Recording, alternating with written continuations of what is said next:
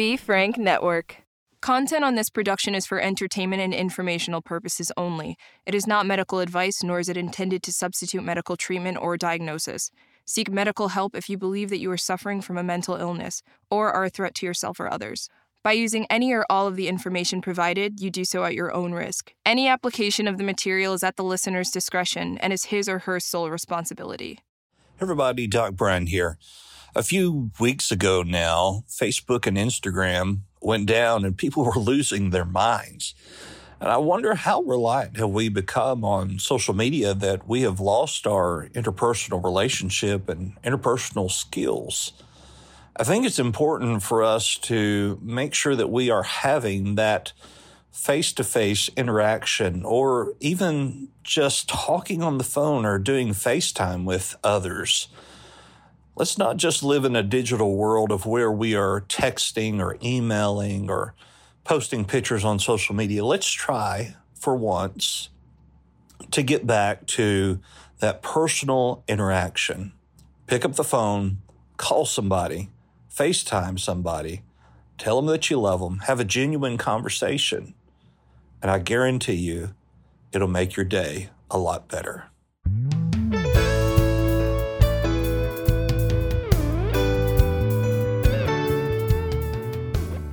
Everybody, Doc Brian here, and welcome to Doc Talks, where we talk about people's troubles, trials, tribulations, and hopefully triumphs in life. Today, I have with me James and Jenaye Smith, and we are very privileged to have Rachel Flores. Is that how you say your last name? Yes. Rachel Flores, who is an LPC and is their marriage counselor. And so, James, Jenaye, Rachel, it is good to have you with us here today. Thanks for having us. Sure. So I stumbled across Jenaye. Actually, let me take that back. Somebody sent me your TikTok that went viral. Mm-hmm. And this is what it said. So this is what being cheated on looks like by your spouse. I was told it didn't exist. He had sex with other people, invited them to our house when I had the kids. I'm broken. I hurt so bad. I feel so gross. I'm mortified for my kids. And to anyone who thinks, why are you sharing this? Because I'm alone right now. I'm in this state where I don't know anybody. And my mom's on vacation with her boyfriend. I'm alone. I'm heartbroken. And I don't know what's going to happen. And I just keep finding out more and more information. And it just keeps getting worse and worse. Don't do this to your spouse. Don't cheat on them. Don't destroy your family. Don't lie. It breaks people. Jenaye, that was very, very raw and vulnerable. How did you feel after you made that and you posted it? Was there any type of immediate feeling of release, or was there anxiety of who's going to see this? Or what was your emotion when you finally posted that? When I posted it, it was definitely more of a relief because it literally only took seconds, and then family and friends started texting and calling me. And it was just, I felt so alone, and I was so at the bottom of where I've ever been before, feeling those emotions. And I didn't, the person that you're supposed to go to when you have those emotions is your spouse. But unfortunately, in this situation, the spouse was the one causing those emotions. And my mom, unfortunately, was on vacation. So I didn't want to ruin her trip. So I kind of just put it out there for the world, anyone, because I really didn't know who was appropriate to call and who wasn't. And I just felt like my life was falling apart around me. So it was very raw. I've never recorded myself that upset. That's why it was hard for my family and friends to watch. Even to this day, it's hard for me to watch because I'm really not a crier. So it's definitely me at my lowest. And that's why I just didn't know what else to do. I was really lost in that moment. Yeah. And from just looking It's like 3.7 million views. Mm-hmm. What is that emotion of when you look at that now, saying that 3.7 million people have heard my story? Now, right away, people started to reach out and people were like, this touched me. I feel this to the core. Like, unfortunately, cheating is almost taboo to talk about. People don't talk about it. It's something that you're supposed to keep behind closed doors, and it's supposed to be something that's secret. And, I've always been very open in general, but hearing from others that I wasn't alone helped me, and it also helped them. I mean, I've talked to hundreds of people, whether it be people that have been cheated on or people that have cheated or kids of parents who they know have cheated. I mean, just a giant array of people who have reached out to basically say, thank you for posting and being so raw. It's nice to know I'm not alone. It's nice to see that this is actually being touched on and talked about, because it's something that we're always taught to keep a secret, and it shouldn't be. It should be talked about so more people can feel okay talking about it. And there are instances of where I have counseled then with a family of a loved one who committed suicide because they did keep it in. They felt like, no, we can't talk about this. And a lot of times in those situations, the person who was cheated on in some cases feels like it was their fault and that I caused this, and you only control yourself, and Mm-hmm. that's all you can do. Now, James, in talking to you, if I remember correctly, you said that you have not actually watched that video. Is that true? Not the full thing. No, I didn't watch. I watched the clips of it that they showed when we went on the Dr. Phil show. They played a clip of it, and that's all I've seen. Why have you not watched that video in entirety? But I had seen pieces of of the video before, and I knew by the time I watched it, by the time I saw the clips of it, I was already feeling very guilty and feeling lots of remorse. And I knew seeing that was, I don't know, just something I didn't want to face, really. I knew I hurt her, and I didn't want to see the extent of the damage I did, if that makes sense. So was it in protecting your mental health, or was it that, no, I don't want to hear this? A little bit of both, I think. Yeah. Honestly. Initially, anyway. Yeah. Mm-hmm. Sure. So let's back up here a little ways and tell me how you met. How did you and Jenaye meet? What was that? Now, you are a former Army Marine? Yeah. Yep. Okay. And then by the time we'd met, I'd already been out for about a year, I think. And you'd been back. You weren't out yet. Oh, that's right. I wasn't out of the Army. You didn't get out. I was not out together. of the Army. I was inactive. But yeah, I had just gotten back from a deployment less than a year before that. We were both single, obviously, and out. And we actually met each other in a bar in the real small town where Jenaye grew up. So yeah. And my dad lived in that town. So I got out of the military. I actually got out of the relationship I was in with my oldest daughter's mom. And I spent a lot of time with my family after that. So I was in the area where she grew up and where she would, go out and hang out with her friends. So that's where we met. Were either of you married prior to this marriage? No. Okay. And so, James, what is your recollection of how you felt the moment you laid eyes on Jenaye? It wasn't love at first sight, if that's what you're trying to get me to say. No. We were in line at the bar waiting for drinks. And were you in front of me or behind me? I was in front because I remember turning around. Yeah, he was in front of me, and I'm a talker. That's not obvious to everyone who's seen the show or meeting me. I'm a talker.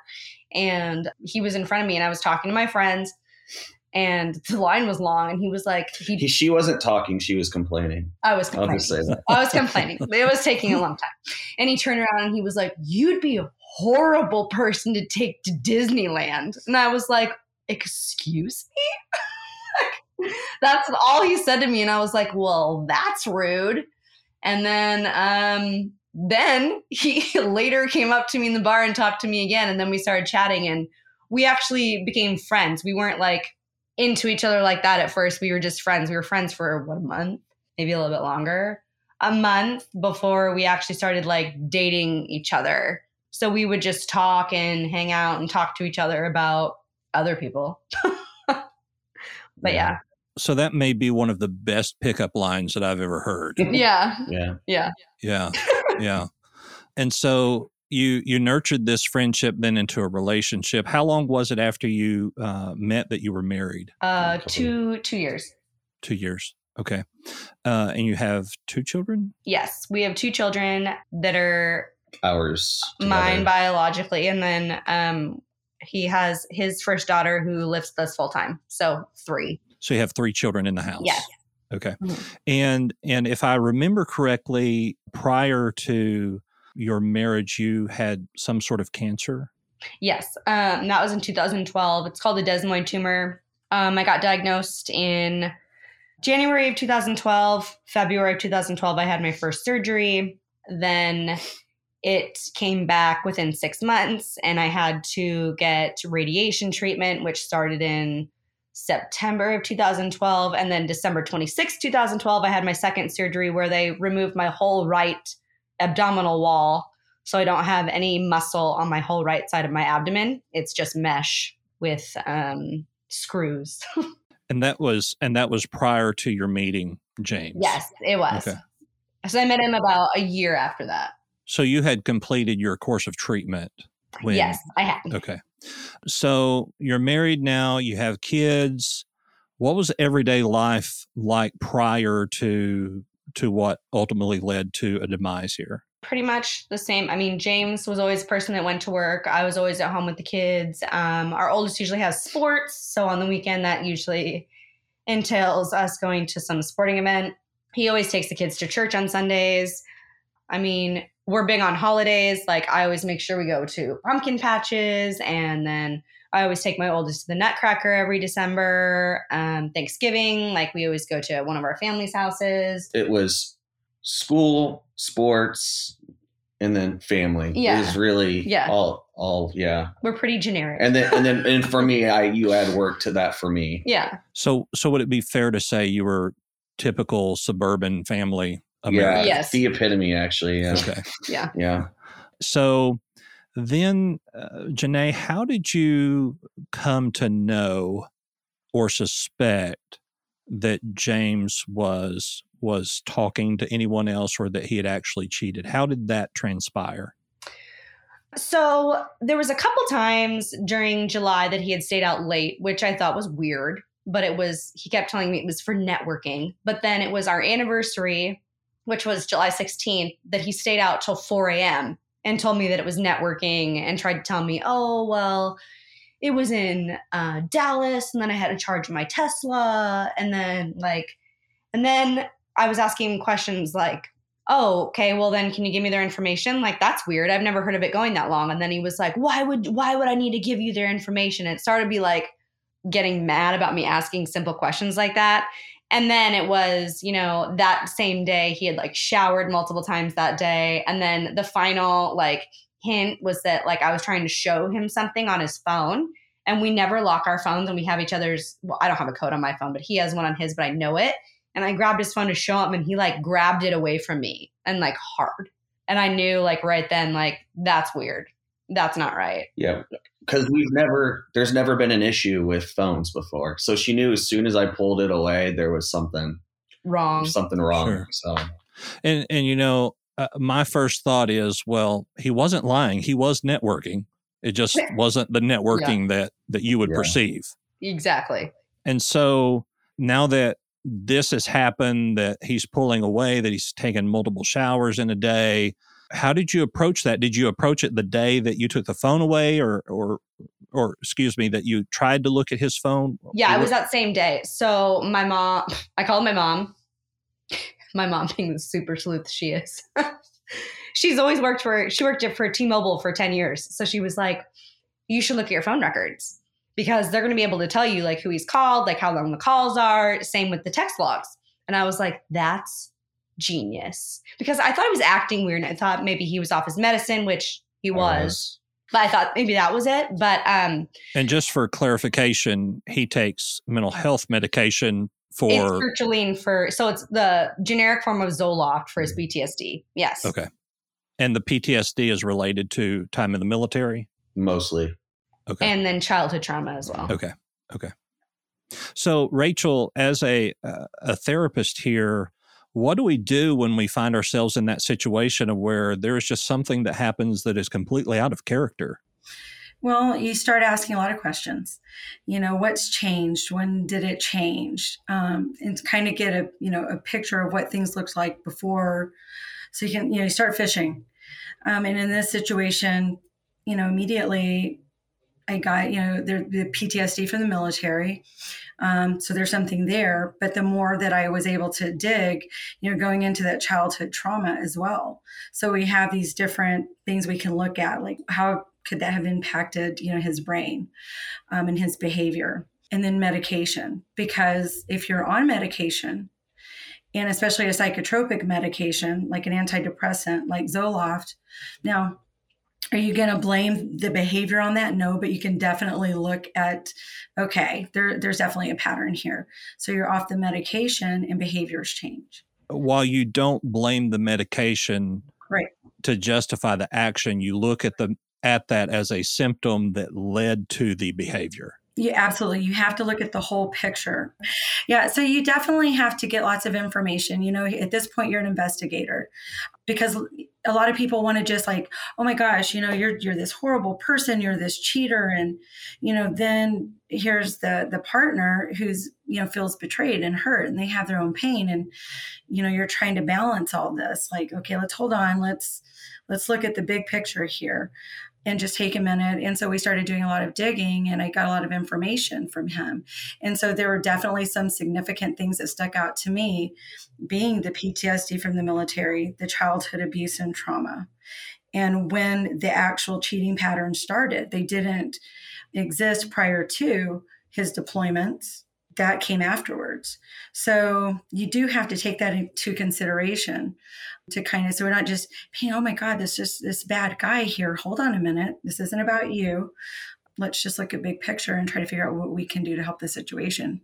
So were you seeing them prior to the cheating, or did they come to you after that took place? No, that was the presentation. That's what brought them into my office, was the cheating. Now, Jenaye, you mentioned it is Jenaye. I drew a blank there for a minute. Right. I was like, oh my You're goodness, I have called you by the wrong name.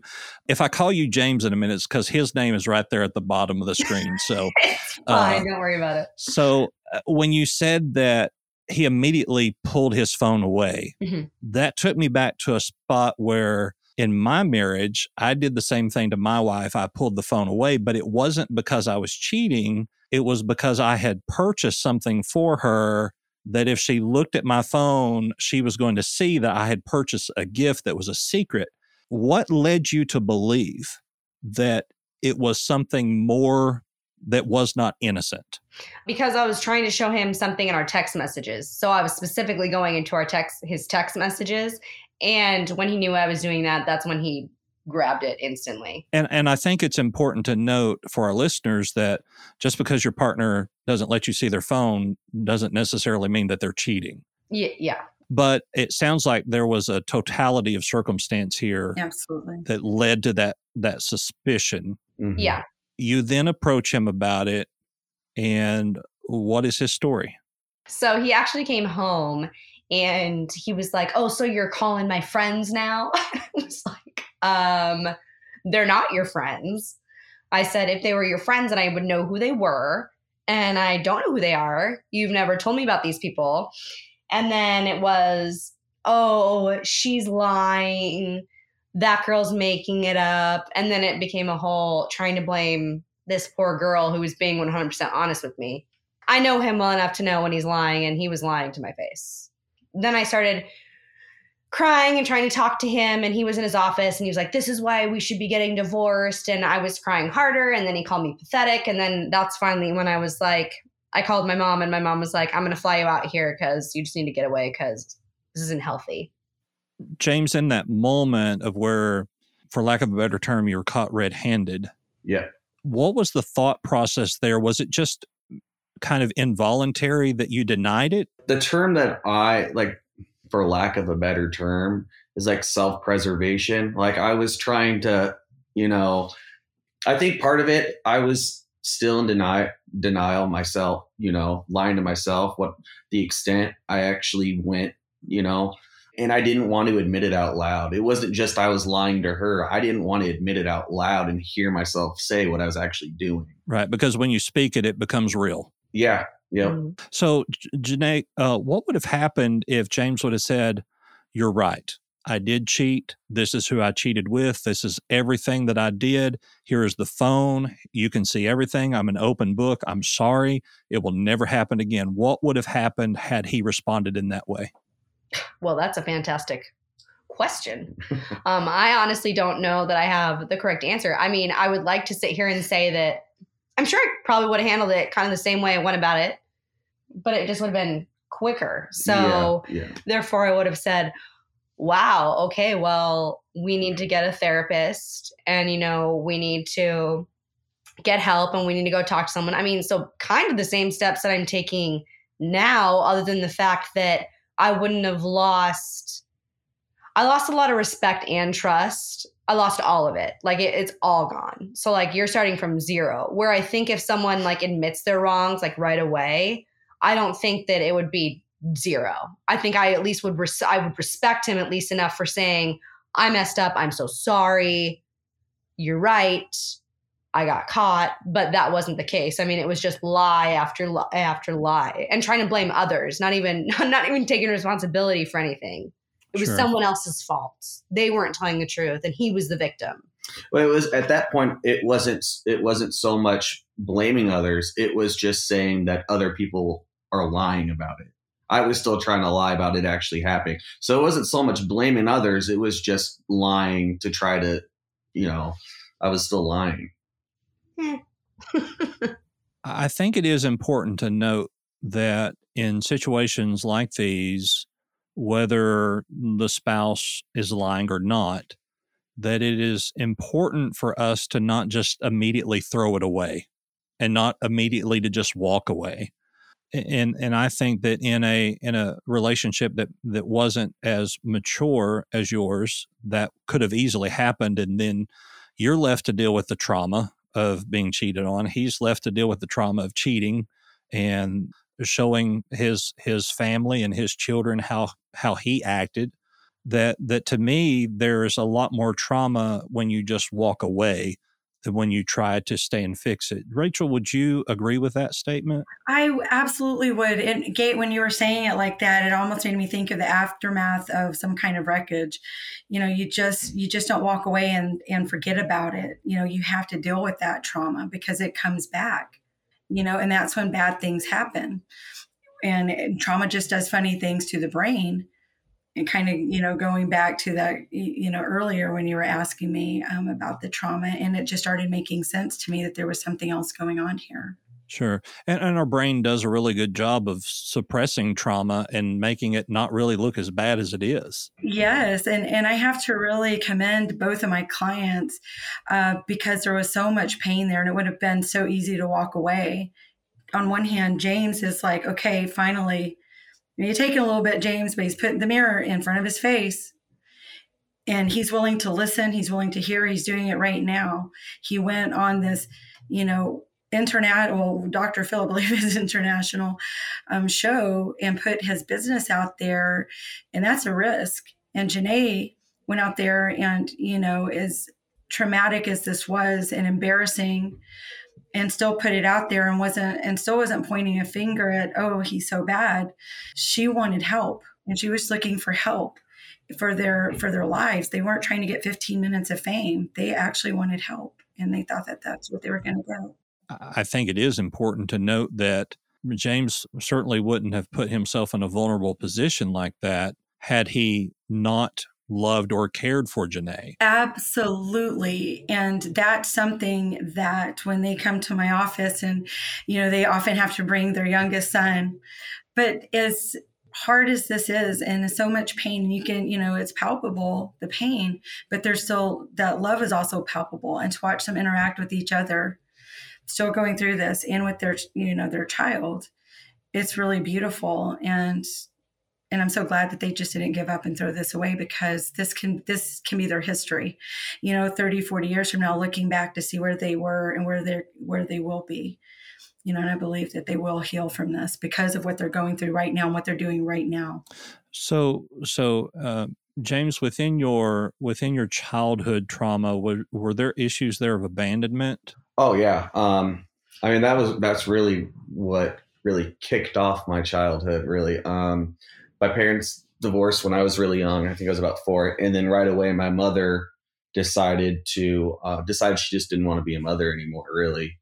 And years later, she would tell me, I wasn't ready to be a mother at 20 or 19, 20, somewhere around there is when she had me. I know she got pregnant like the year after she graduated, so high school. So when my parents got divorced, she just left and didn't tell anyone where she went. And so and that was the first time. That first time she was gone for 2 or 3 years, and before she came back. And that first time she came back, I was still really young, and I was really excited to see my mom. I wanted that relationship, so I jumped right back in, thinking I could trust her right off the bat. And then it happened again, and then it happened again. So it happened about 4 times, and I just kept forgiving her every time. But that whole time, she was involved in drugs, and she ended up going to prison twice. The second time she went to prison, and this is what kind of broke the camel's back, is I was on one of my deployments, and before that deployment, we were working on our relationship again. She was gone. She came back, and she had been back for a while, but there was still a lot that needed to be fixed in our relationship, obviously. And she was trying to change. These are all the things she's telling me, right? Trying to change, become a better person, a better mom. I was starting my family, and she wanted to be a part of it. And so I ended up going on, I think this is my second deployment, and I get a call. I was talking to one of my sisters, and she goes, Mom's back in prison. And so that was kind of the final straws. And she went to prison for identity theft to fund her addictions. I got back from that deployment, and Jenaye and I started dating, and she got out of prison when we were dating. Mm-hmm. And I said, this is going to be like your last chance. When that first time I saw her, I got back from a deployment, she got out of prison, and I said, I want to help you get on your feet. I want to see you succeed. You can live with me. You can get a job.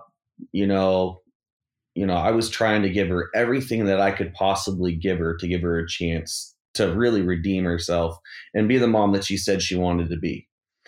What ended up happening is she moved in with, and this is kind of weird, she moved in with my dad's mother, so her ex-mother-in-law. They still had a relationship. And I think after about, a year, not even a year, we find out that she was stealing from her. She stole from my sister, and she gained a gambling addiction. And so at that point, that's when I haven't talked to her since then, which was about 6 or 7 years ago. So, and that was the last time I talked to her. Okay. So, I mean, obviously childhood abandonment there. That's one aspect of my childhood. Okay. So we can talk about my dad too, but that's completely different. So your formal diagnosis is PTSD. Is that correct? Yeah. Okay. So to Rachel, as I'm sure that as a practitioner, complex PTSD can often be misdiagnosed as BPD or even bipolar. Yes. Within bipolar and within BPD, there can be manic episodes of where somebody becomes hypersexual. Absolutely. And would you agree or disagree? Because I'll preface this by saying I know that there are people who disagree with me on this and people that agree. So either way, it's perfectly fine. But what I have seen is that when there are men who have been abandoned by women, that they are more likely to cheat and have infidelity in the marriage than those who were abandoned by their father. Yes. Very interesting that you brought that up. One of the things I was recalling, there's multi-generational patterns in relationships based on family history and trauma. And you talked about abandonment. And one of the things that came to me was, connected issues or attachment disorders, right? And I hate to label, because at the end of the day, there's a big empty hole in your heart, is what it is. And our mom, whatever you feel about equality, your mother generally in nature is your primary caretaker. And when you don't have that primary caretaker, you're, on one hand, you're looking for that person to, somebody to replace them, that loss. But at the same time, you're still angry with that person.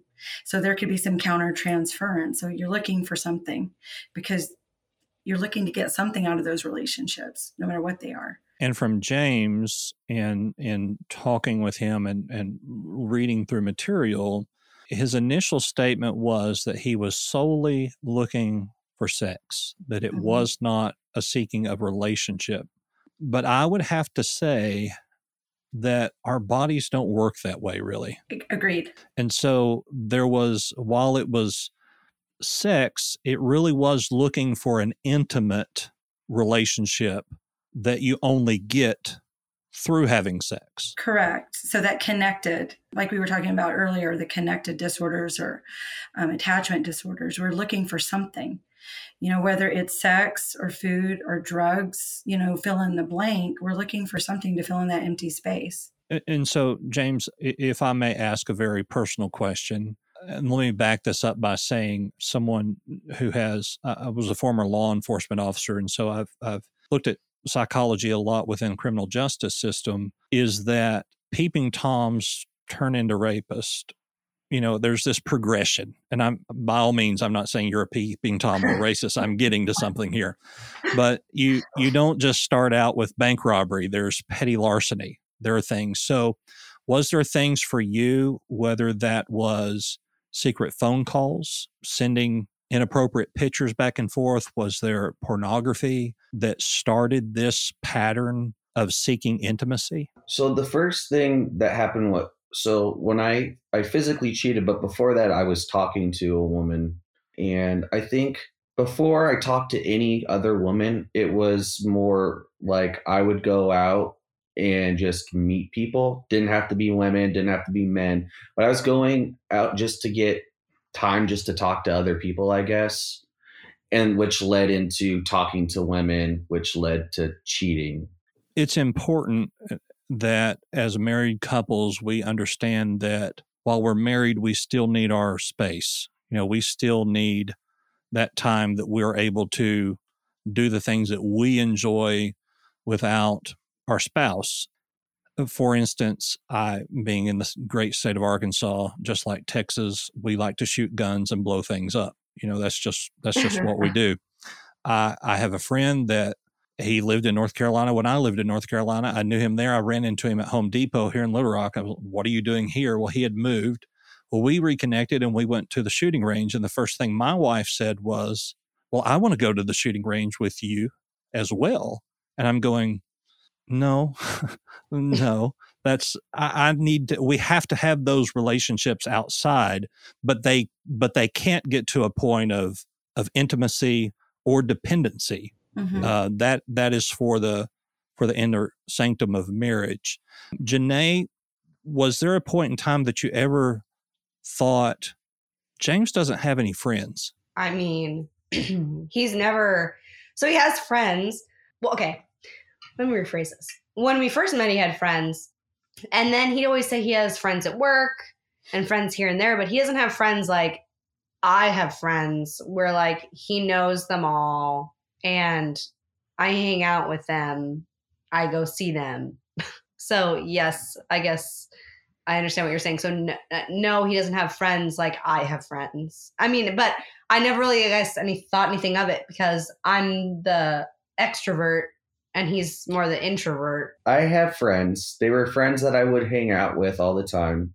And then it changed to, I just got serious with my career and my marriage and it just switched and I stopped hanging out with them. So did you find yourself in a position of where there was this deficit in your life that you needed to fill and it ended up in infidelity? I don't know how to answer that question. I don't know. I feel like there's two things, though. I feel like one, I kind of lost those connections and those friendships. And two, I feel like her and I, have also lost that as friends, where we haven't been spending time and doing the things that we used to do as friends before either. Yeah, and one thing that I try to tell, and Rachel, I'm sure you do too, in couples counseling, is never stop dating each other. Yeah. You know, She told us that. That's a big one. You know, one of the things that I like to ask couples is like, what was different when you were dating? You know, you looked cuter, you smelled better, your car was cleaner, your muscles were a little bigger. You know, don't stop doing those things. You know, so for some reason we say I do, and then we stop, right? And then something that I do often see in couples counseling, where you're young and you know you have children, that does take your time. It does change the dynamic. But that doesn't mean you're only parents. You know, you're still, no matter what your name is here, it's, you know, James and Jenaye, you're still those people. Yeah. You're not just, you know, mom and dad. And your kids need to see that. They need to see you as individuals. They need to see you flirting. They need to see you having fun. And, you know, just laughing. It's very important for that modeling for the kids to not just don't stop dating. I love that. Yeah, I have a client, he and his wife that I'm doing counseling with right now, that he is not a very touchy-feely person, and he never saw that in his home. His dad wasn't that way, and so he never was exposed to that you're supposed to hold your wife's hand if you're walking somewhere. You know, he wasn't exposed to that, and so and I truly believe that love is blind. You know, when we let things slide that we normally wouldn't let slide, and then we get into marriage, and all of a sudden we have a desire for that that we never expressed. And so, Jenaye, was there ever a time where you said to James, "Hey, I wish that you would do this with me, or I wish you would do this for me, or I wish we could do this together"? No, actually, we're flip flopped on that. So he's definitely the more touchy feely. His love language is physical touch, and mine is acts of service. So I'm not the lovey dovey one. Okay, I love a good Hallmark movie, which is ironic because I'm totally not that girl in general that likes that kind of stuff. Like, I'm very low key, and so I think that's hard for him because we are very flipped when it comes to that. So he is the touchy feely, like lovey dovey person, and I'm like, I'm good. She'd rather me take the trash out. Well, and in asking that question and knowing that, there was in an interview that we'll talk about in the next episode of where you were on the Dr. Phil show, and James made the statement that 1,000% he would not have cheated had you had a strong, I'll just say a strong sexual relationship. Yeah. I'm not buying that. I mean, there's more than just that. That may be the excuse that we give, but there's more to it than that. But it is a large component within that intimacy and longing for something that you can't have. And I'm sure that you know, you may not crave something you like until you go on a diet, and then you crave it because you know that you don't have it and you can't get it. Yeah. And so did he ever come to you and say, "Hey, we need to strengthen up this area of our relationship because I feel like I'm losing here"? Yes and no. Okay, so yes, he did, but then it would just end at that, where I'm the kind of person that if I'm saying that, I'm going to make a plan to make that happen. It would just say it, and then that would be it. Like, there was no oh, let's go get a counselor to help us work on this, or let's try these things, or go do this. It was never like that. It was just a statement, which I guess it's not wrong. It's just not how I work. I like plans, I guess. That's a good way to put it. I like plans, to work stuff out, I don't think you can just say something and it magically gets fixed.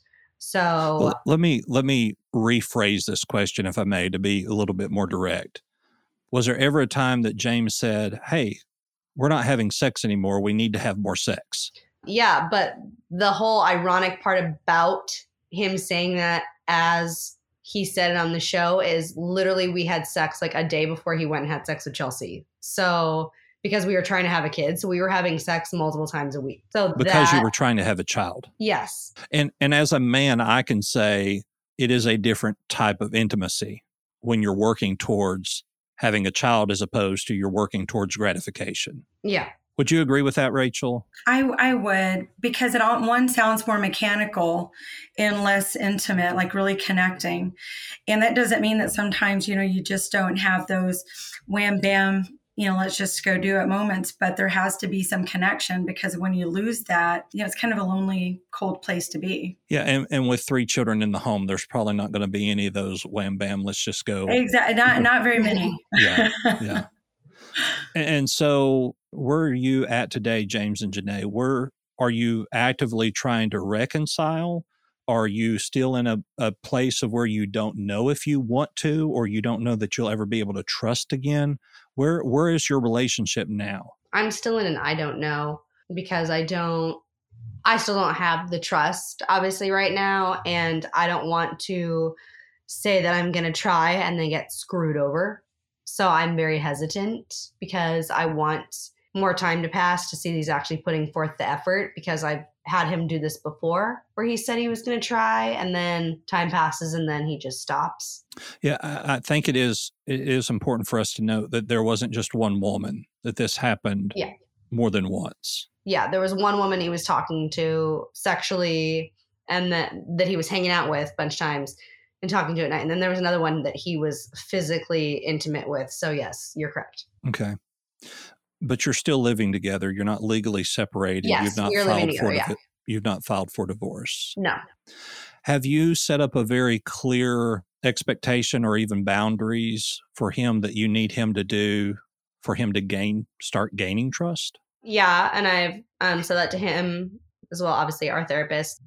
I've said that not only do I need to gain trust back, but he has to gain. I will not stay with him if he can't gain the respect back of my friends and family, because they're the ones that were there for me and they mean a lot to me. And he didn't just screw things over for me, but he put everyone through a whirlwind because of the repetitive behavior. It's not just the cheating. It's been multiple things throughout our life that has happened. And this is just kind of the final straw. So he has a lot of people that he'd have to talk to before I would even say, okay, I'm going to put 100% effort in trying to make this work again. And he knows that. I've said it many times. So James, have you actually verbally apologized for your actions? Yes. And Jenaye, did you feel like that apology was sincere, or do you feel it was forced? I feel it was sincere. Yes, I feel it's sincere, but at the same time, I feel like this is one of those situations where "and I'm sorry" isn't going to make it better for me. Sure. So yes, I think it was sincere. It's just not one of those situations where "and I'm sorry" is just going to make me be like, okay, we're good. Yeah. One example that I give of that is that if you go take a plate out of your cabinet and you throw it on the floor and it breaks into a million pieces, if you tell it you're sorry, it's not just going to magically put itself back together. You're still going to have to pick up the pieces and glue it and put it back together. But there is always going to be imperfections there. I hate to say it this way, and Rachel, you may disagree, but it's not ever going to be like it used to be. That relationship is always going to have that minuscule amount of mistrust, suspicion, and that's something that James is going to have to be able to cope with. I absolutely agree with that. And oftentimes what I'll, kind of tell clients is you have to be willing to hear it. So you may have a wave or a thought or a feeling or an emotion that kind of comes over you. And instead of telling the person, well, I don't want to hear it, just get over it. Why are you still thinking about that? Just say, is there anything I can do? I'm sorry that you're feeling that way, but then let's move on. and it'll happen again, but then let's move on. We don't need to, be punishing each other forever, but you will have moments, and we just need to be able to say, I'm sorry. And then let's go do something good. Let's go do something nice. So, James, if the roles were reversed here and it had been Jenaye who cheated, how would you have been responding during this time? I've been cheated on before. I know how I reacted when that happened to me. But this was obviously, I wasn't married to the person. It was actually when I was in college. And I actually honestly thought I was going to marry her. And so it hurt.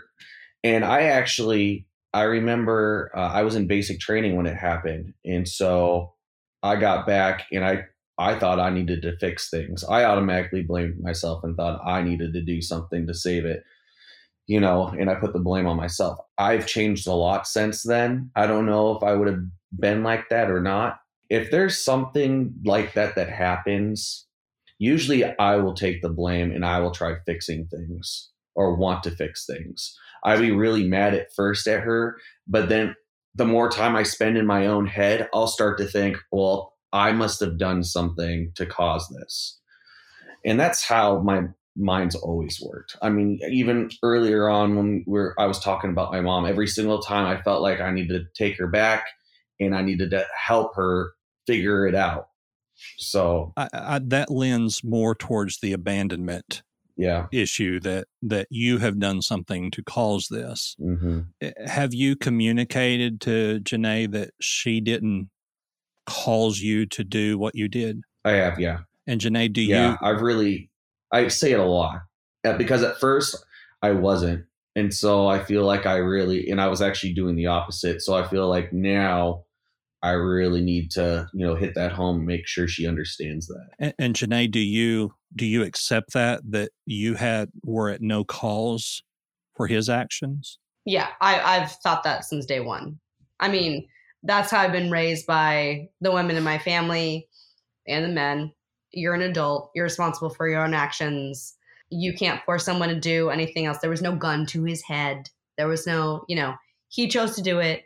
His actions, his consequences, that has nothing to do with me. So that's why I think, as I said, we're going to touch on it later, but a lot of people get mad at the videos that I do and then on Dr. Phil because I sit there and I don't blame James or get upset, but, he did blame me, but I don't take it that way. So I don't feel the anger and like the angst to like attack him for it because I don't take it like that. I'm very confident in that I didn't do anything. So right. Therefore, there's a lot of people that don't like how she's acting because they feel like she should be more mad, quote unquote, and acting that anger out to really show that person, pay it back to them or whatever. There's a lot of people that are like that, and they make it very clear when they're commenting on her videos. So we'll get into that a little more in the next episode, but just kind of wrapping this part up, Jenaye,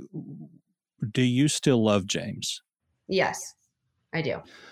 Could you just tell me two things that you love about him?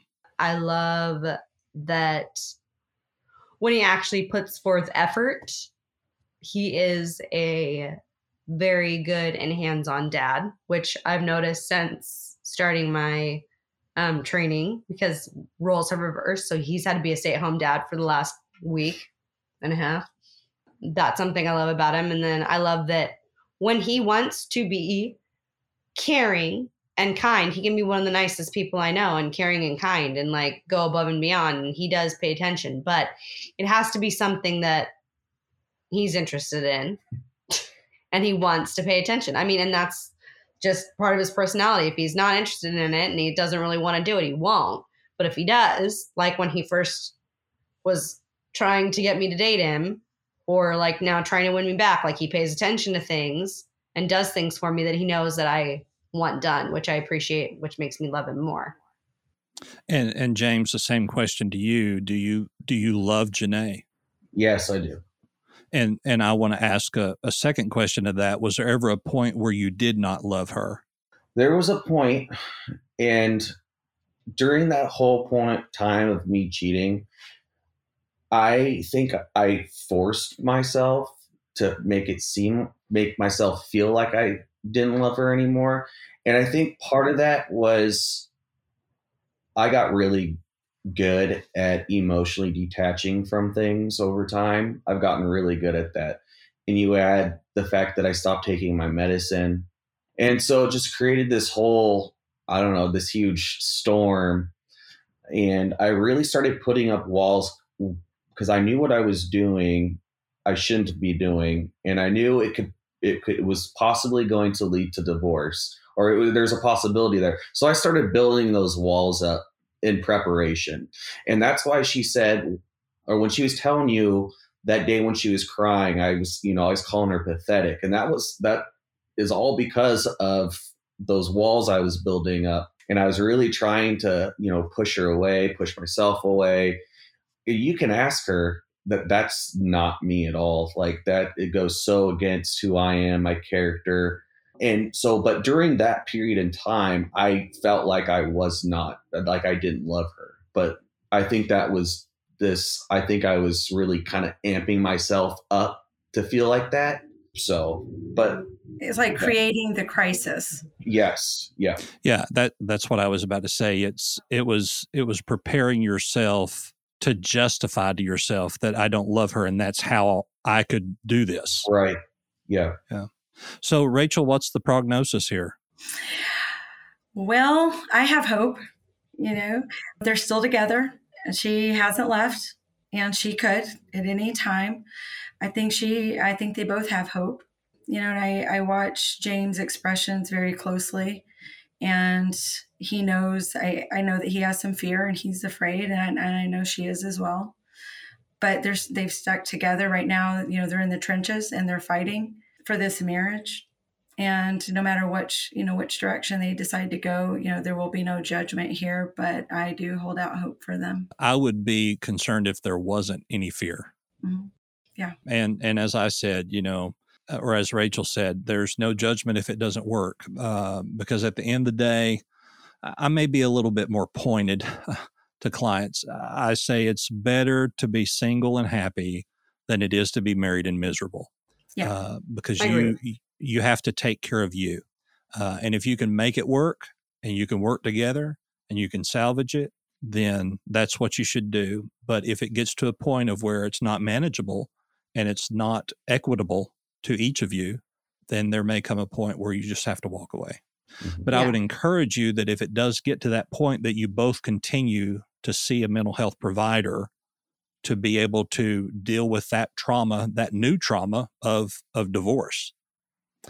Well, James, Jenaye, Rachel, I appreciate you being on this episode with us. As I mentioned earlier, on our next episode, we're going to talk about your appearance on Dr. Phil, the wonderful, valuable, famous, right? Mm-hmm. Dr. Phil, and some of the things that really happened there that we need to be a little careful of. Yes. When it comes to concerning our mental health. As I said, I appreciate you being here. Rachel, do you have social media where people could find you? Yes. So the name of my clinic is Lake Ray Hubbard Counseling, and there is a Facebook page for the clinic. And then Lake Ray Hubbard Counseling TX.com is the website. Not fancy. So definitely feel free to reach out on the Facebook. I do return calls. I answer my own phone and return messages promptly as possible. All right. And Jenaye and James, you both have different accounts. So if you just tell me where they could find each of you real quick. It's easier to find Jenaye because my name's so common. But if you look up Jenaye, you could find me. But I think on TikTok, they can just look up Jenaye Smith. Yeah. Jenaye and Smith. Yep. Okay. All right. And we'll put that information in the description of this podcast. Once again, thank you for being here with me. I'm Doc Brian. You can find all of my social media links at thedocbrian.com. Of course, Doc Talks is a part of the Be Frank Network, and you can find all of our podcasts there at BeFrankNetwork.com. Thank you for listening, and be sure to tune in to this next episode where we talk about their occurrence on the Dr. Phil Show. Thank you. Have a great day.